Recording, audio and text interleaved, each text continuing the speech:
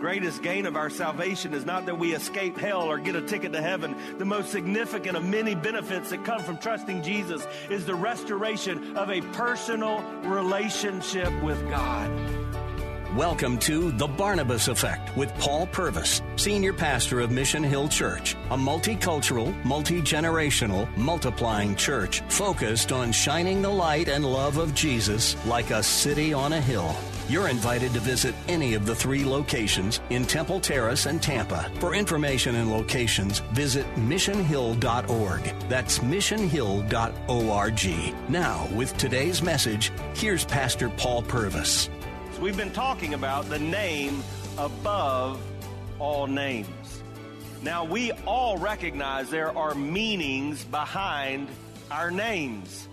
For example, all of my life, I grew up hearing that my dad was named after 2 cartoon characters. His name is Donald Chester Purvis. And of course, I had heard of Donald Duck, and that's not very far-fetched, but he, all of my life, told me he was named after Chester Goop. I had never heard of Chester Goop, but thanks to the internet, I have verified there is a Chester Goop. He was a cartoon character. My dad, I don't think, ever looked like that, but I will take his word. He was named after Donald Duck and Chester Goop. My big brother, Rocky, is 9 years older than me. Now, he is Donald Chester Purvis Jr., Now, so he was given that name as Junior, but all of my life and all of his life, he's been known as Rocky. He's not quite young enough to be named after Rocky Balboa in the Sylvester Stallone movies, but I have always been told that when he was about 1 year old, our granddaddy dropped him on his head, and because his hard head bounced and he didn't get hurt, they named him Rocky. I don't know if that's true, but that's what we've gone with. I remember as a child looking up the meaning behind the name Paul, and I was kind of let down when I did that because Paul just simply means little. And so that was not real exciting for me. I do know as a child I was taught by my parents that I was named after Paul in the Bible, and as I've grown and studied Scripture, I understand that Paul lived his life to become little so that Jesus might be big in him.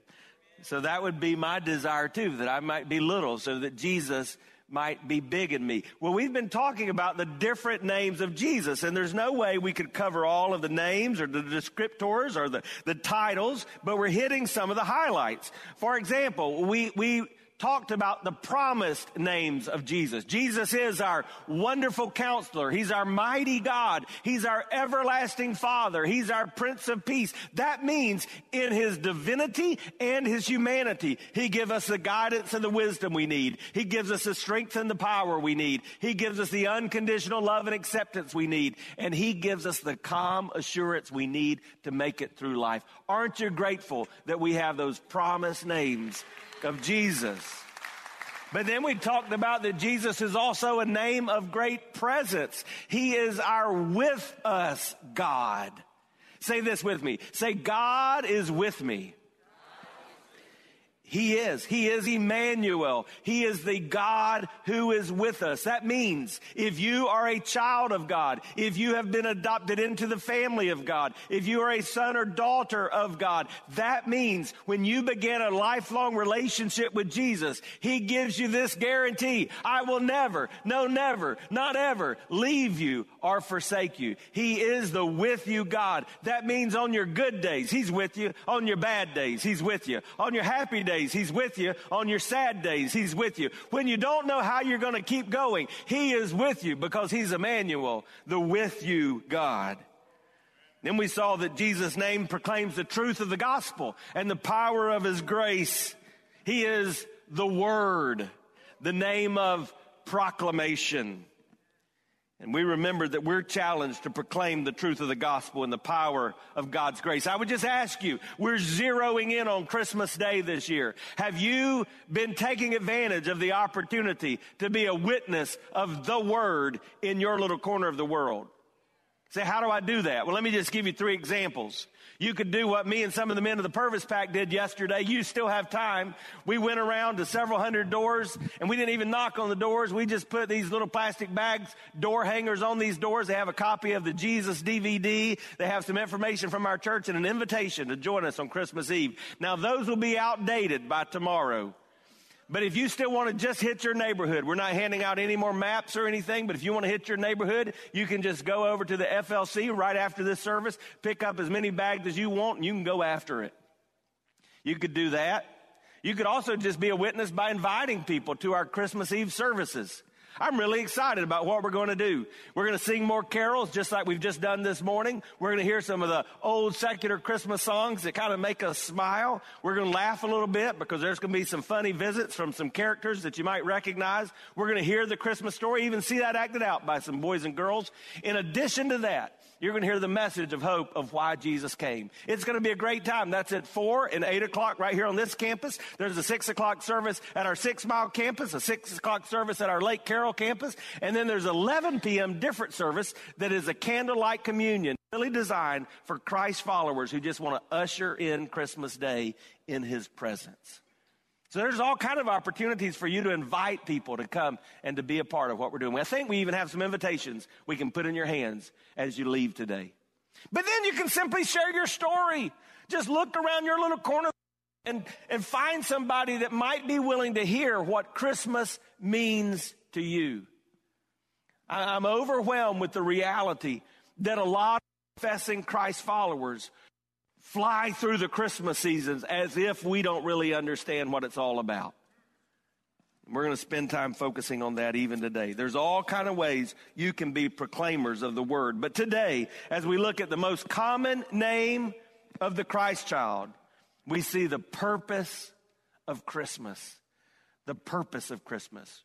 And today, would you just do me a favor? In honor of the reading of God's word, would you just stand as we read this together? Matthew chapter 1.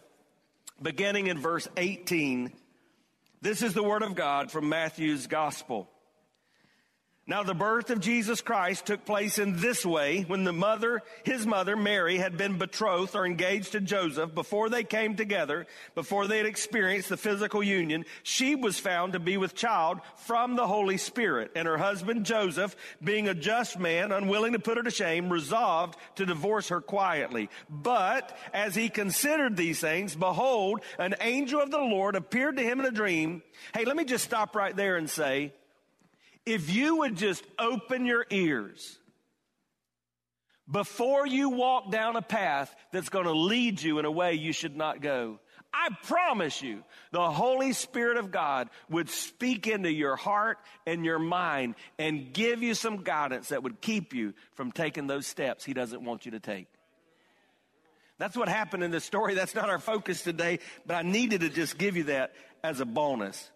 Because Joseph listened to what the angel was saying. Listen to what the angel said. Joseph, son of David, do not fear to take Mary as your wife, for that which is conceived in her is from the Holy Spirit. And then look at verse 21. She will bear a son, and you shall call his name, let's say it together, Jesus. For he will save his people from their sins. And all this took place to fulfill what the Lord had spoken by the prophet. This is from Isaiah. Behold, the virgin shall conceive and bear a son, and they shall call his name Emmanuel, which means God with us. And when Joseph woke from sleep, he did as the angel of the Lord commanded him. He took his wife, but knew her not until she had given birth to a son, and he called his name Jesus. Father, in the name of your son Jesus, we ask you, speak that we might hear. Give us open ears and mind. Give us a willing heart so that we might receive. For that person who's in this room or listening to this message, God, I pray that today would be the day of their salvation if they do not yet know you. God, may we see that you are a God who came on purpose to this world so that you might give us purpose in this world. Lord, I pray that the words I say and even my thoughts would be pleasing to you in these next few moments in the name of Jesus. Amen. You can be seated. if we have questions about why Jesus came, if we contemplate what Christmas is all about, if we ever wonder if we really need a God, then Matthew chapter 1, verse 21 answers that question. Look at it again. And she will bear a son, and you shall call his name Jesus, for he will save his people from their sins. Jesus came on purpose for a very clear purpose. Now that name that we have there in Matthew 1:21 is a familiar name. It's the name Yeshua. It means Yahweh is salvation. God saves. Joseph would have been familiar with that name. That was a common name. That's kind of hard for us to understand in an American culture, but in our church it's probably not, because we have people every time we gather from around 50 different countries, and a lot of countries of the world still today. Jesus is a common name. I was in a store last night, and I was talking to the person that was helping me, and another person came up because they recognized me. I'd been in the store a little too much, I suppose.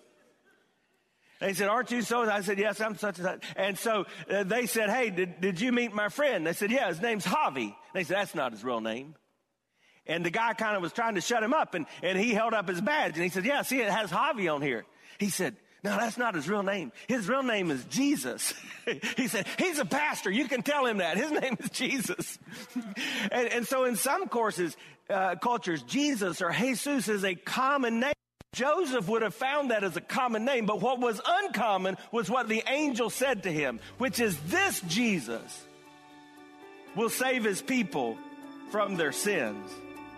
Hi, I'm Paul Purvis, the lead pastor of Mission Hill Church right here in Tampa Bay. Thanks for taking the time to listen to today's The Barnabas Effect. It's a ministry intended to encourage, equip, and empower you. You may not know this, but this ministry is made possible because of the generosity of listeners like you. We are able to be on the air because listeners like you are gracious and give to this ministry. Would you consider making a gift today? It would be our honor to send you a gift, a resource, as a result of your gift of any size. And you can make that gift by going to missionhill.org and clicking on the banner that says The Barnabas Effect. That will direct you to a simple way that you can give right there online. Thanks again for listening to The Barnabas Effect today. And now, we continue with our message. This Jesus is a God who saves. It doesn't say our God empathizes, though he does.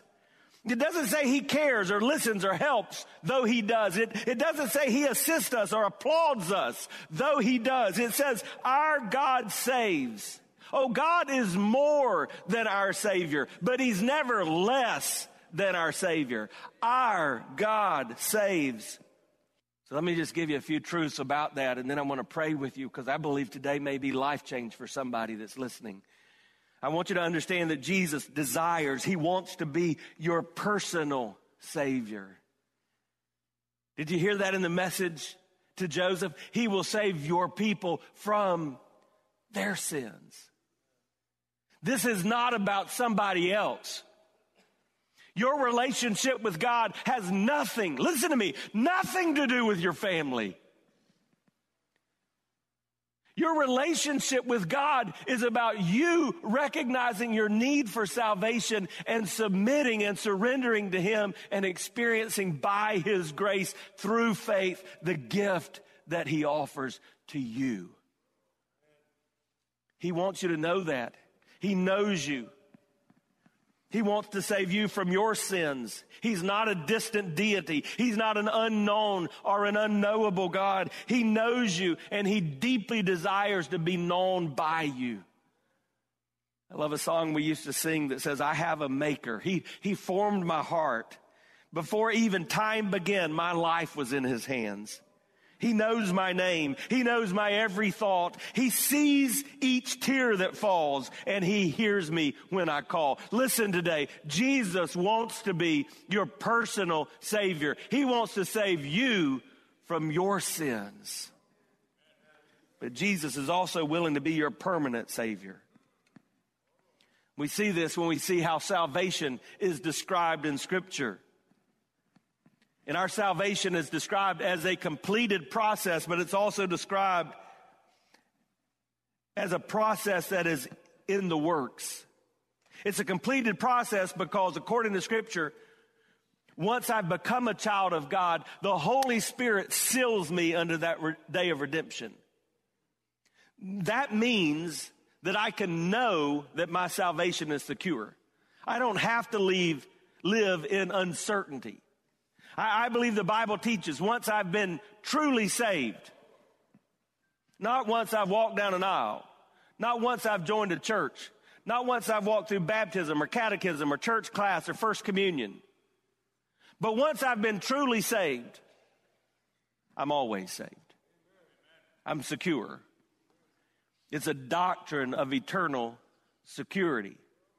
The process is completed, but it's also an ongoing process in a way. He accomplishes our salvation once and for all, but he continues the process of salvation. So we say it sometimes this way: I have been saved, I am being saved, and I will be saved.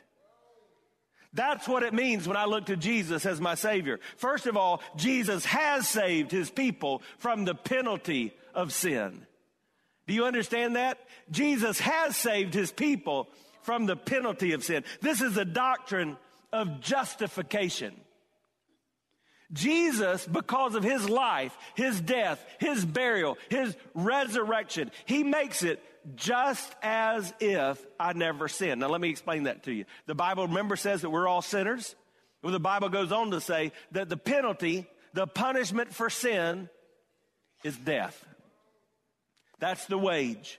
Just like you worked this week, many of you, and you got paid, or you will get paid for your work, the payment, the penalty for your sin, and we're all in this boat, is death. It's guaranteed payment. You're going to get it. That's what God says. But through Jesus, we have our penalty lifted. Not because he said, I'm not going to do that, but because Jesus took the wrath of God. Because Jesus experienced our pain.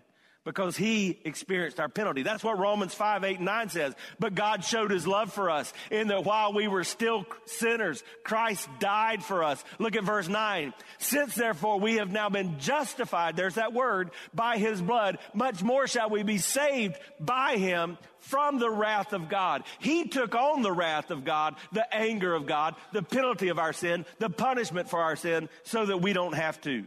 1 Peter 2 puts it this way: he himself bore our sins in his body on the tree, that we might die to sin and live in righteousness. By his wounds you've been healed.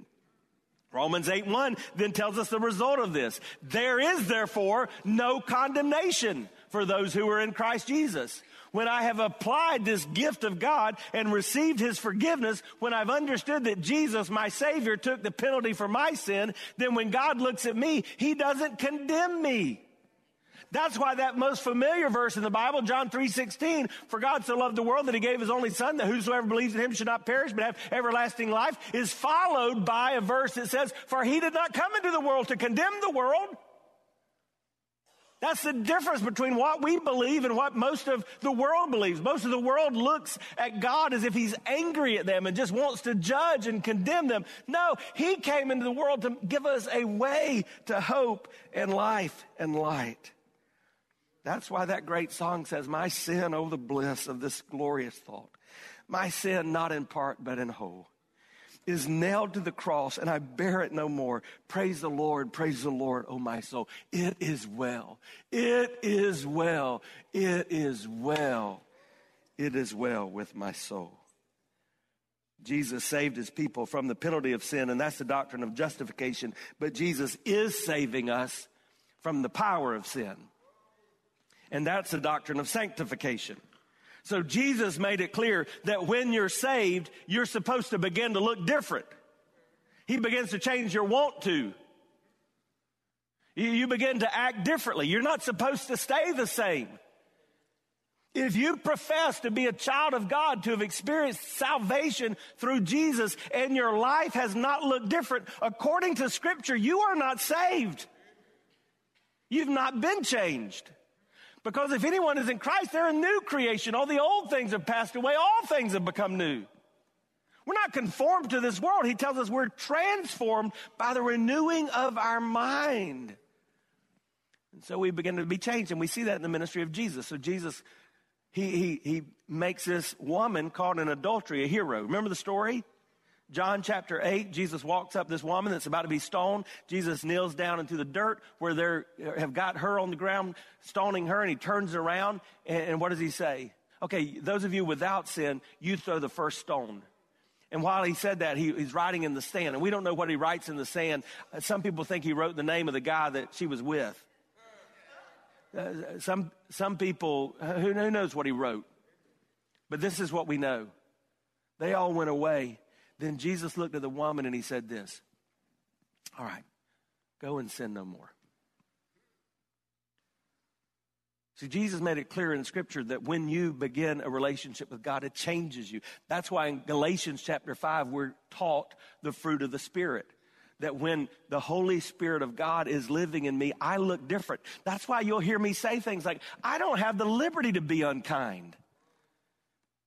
Not that I won't ever be unkind, but I don't have the liberty to get a pass at doing that and think it's okay. I don't have the liberty to go around living in unforgiveness and bitterness. I don't have a liberty to hold grudges at people and not talk to people. I believe that's one of the reasons the church, the corporate church in America is dying, because Christians, professing followers of Jesus, are not acting like Jesus even in church.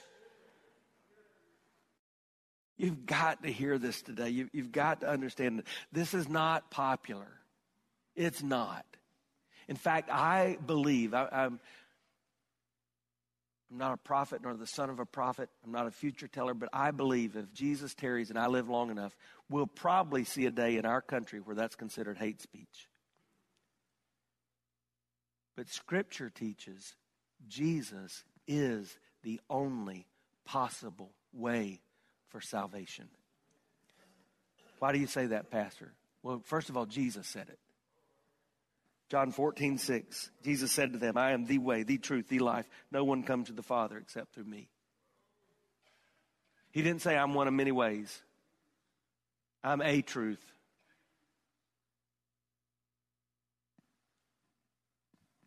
I've flown a lot this year. I've been in the Middle East a couple of times. 3 times, I think. I've been in Africa. I've been in South America. I know this, though. If I want to get a ticket, let's say to go to Italy, if I want to go to Rome, I can't just take a ticket to anywhere. Because when I get on a plane over here at TPI, it's called Tampa International Airport, all planes don't go to the same place. That wouldn't be logical. If I want to go to Rome, I need a plane to Rome. If I go stand at the ticket counter and say, I need a ticket to Rome, and they say, I don't have a ticket to Rome, but I'd like to give you a ticket to Buenos Aires. That's not going to help me. If I say that's not going to help me, and then they say, well, you know what? I think you should go to Southwest Airlines because they've got the best customer ratings and they have a lot of fun with the flight attendants when you fly. That's not going to help me because Southwest doesn't fly to Rome. If I want to go to Rome, I've got to have a ticket to Rome. And Jesus said, if you want a ticket to a restored relationship with God, there is only one way. I am the way, I am the truth, and I am the life. And then the church began to adopt that. So as the church was born in Acts chapter 4 and verse 12, it says, there is no salvation in no one else. For there's no other name under heaven given among men whereby one can be saved. Christianity says only Jesus can save you. He's your only possible Savior. The purpose of Christmas is salvation because the purpose of Jesus is salvation. He saves you from something, your sin. He saves you to this purpose of living for His glory. And He saves you by something, His grace.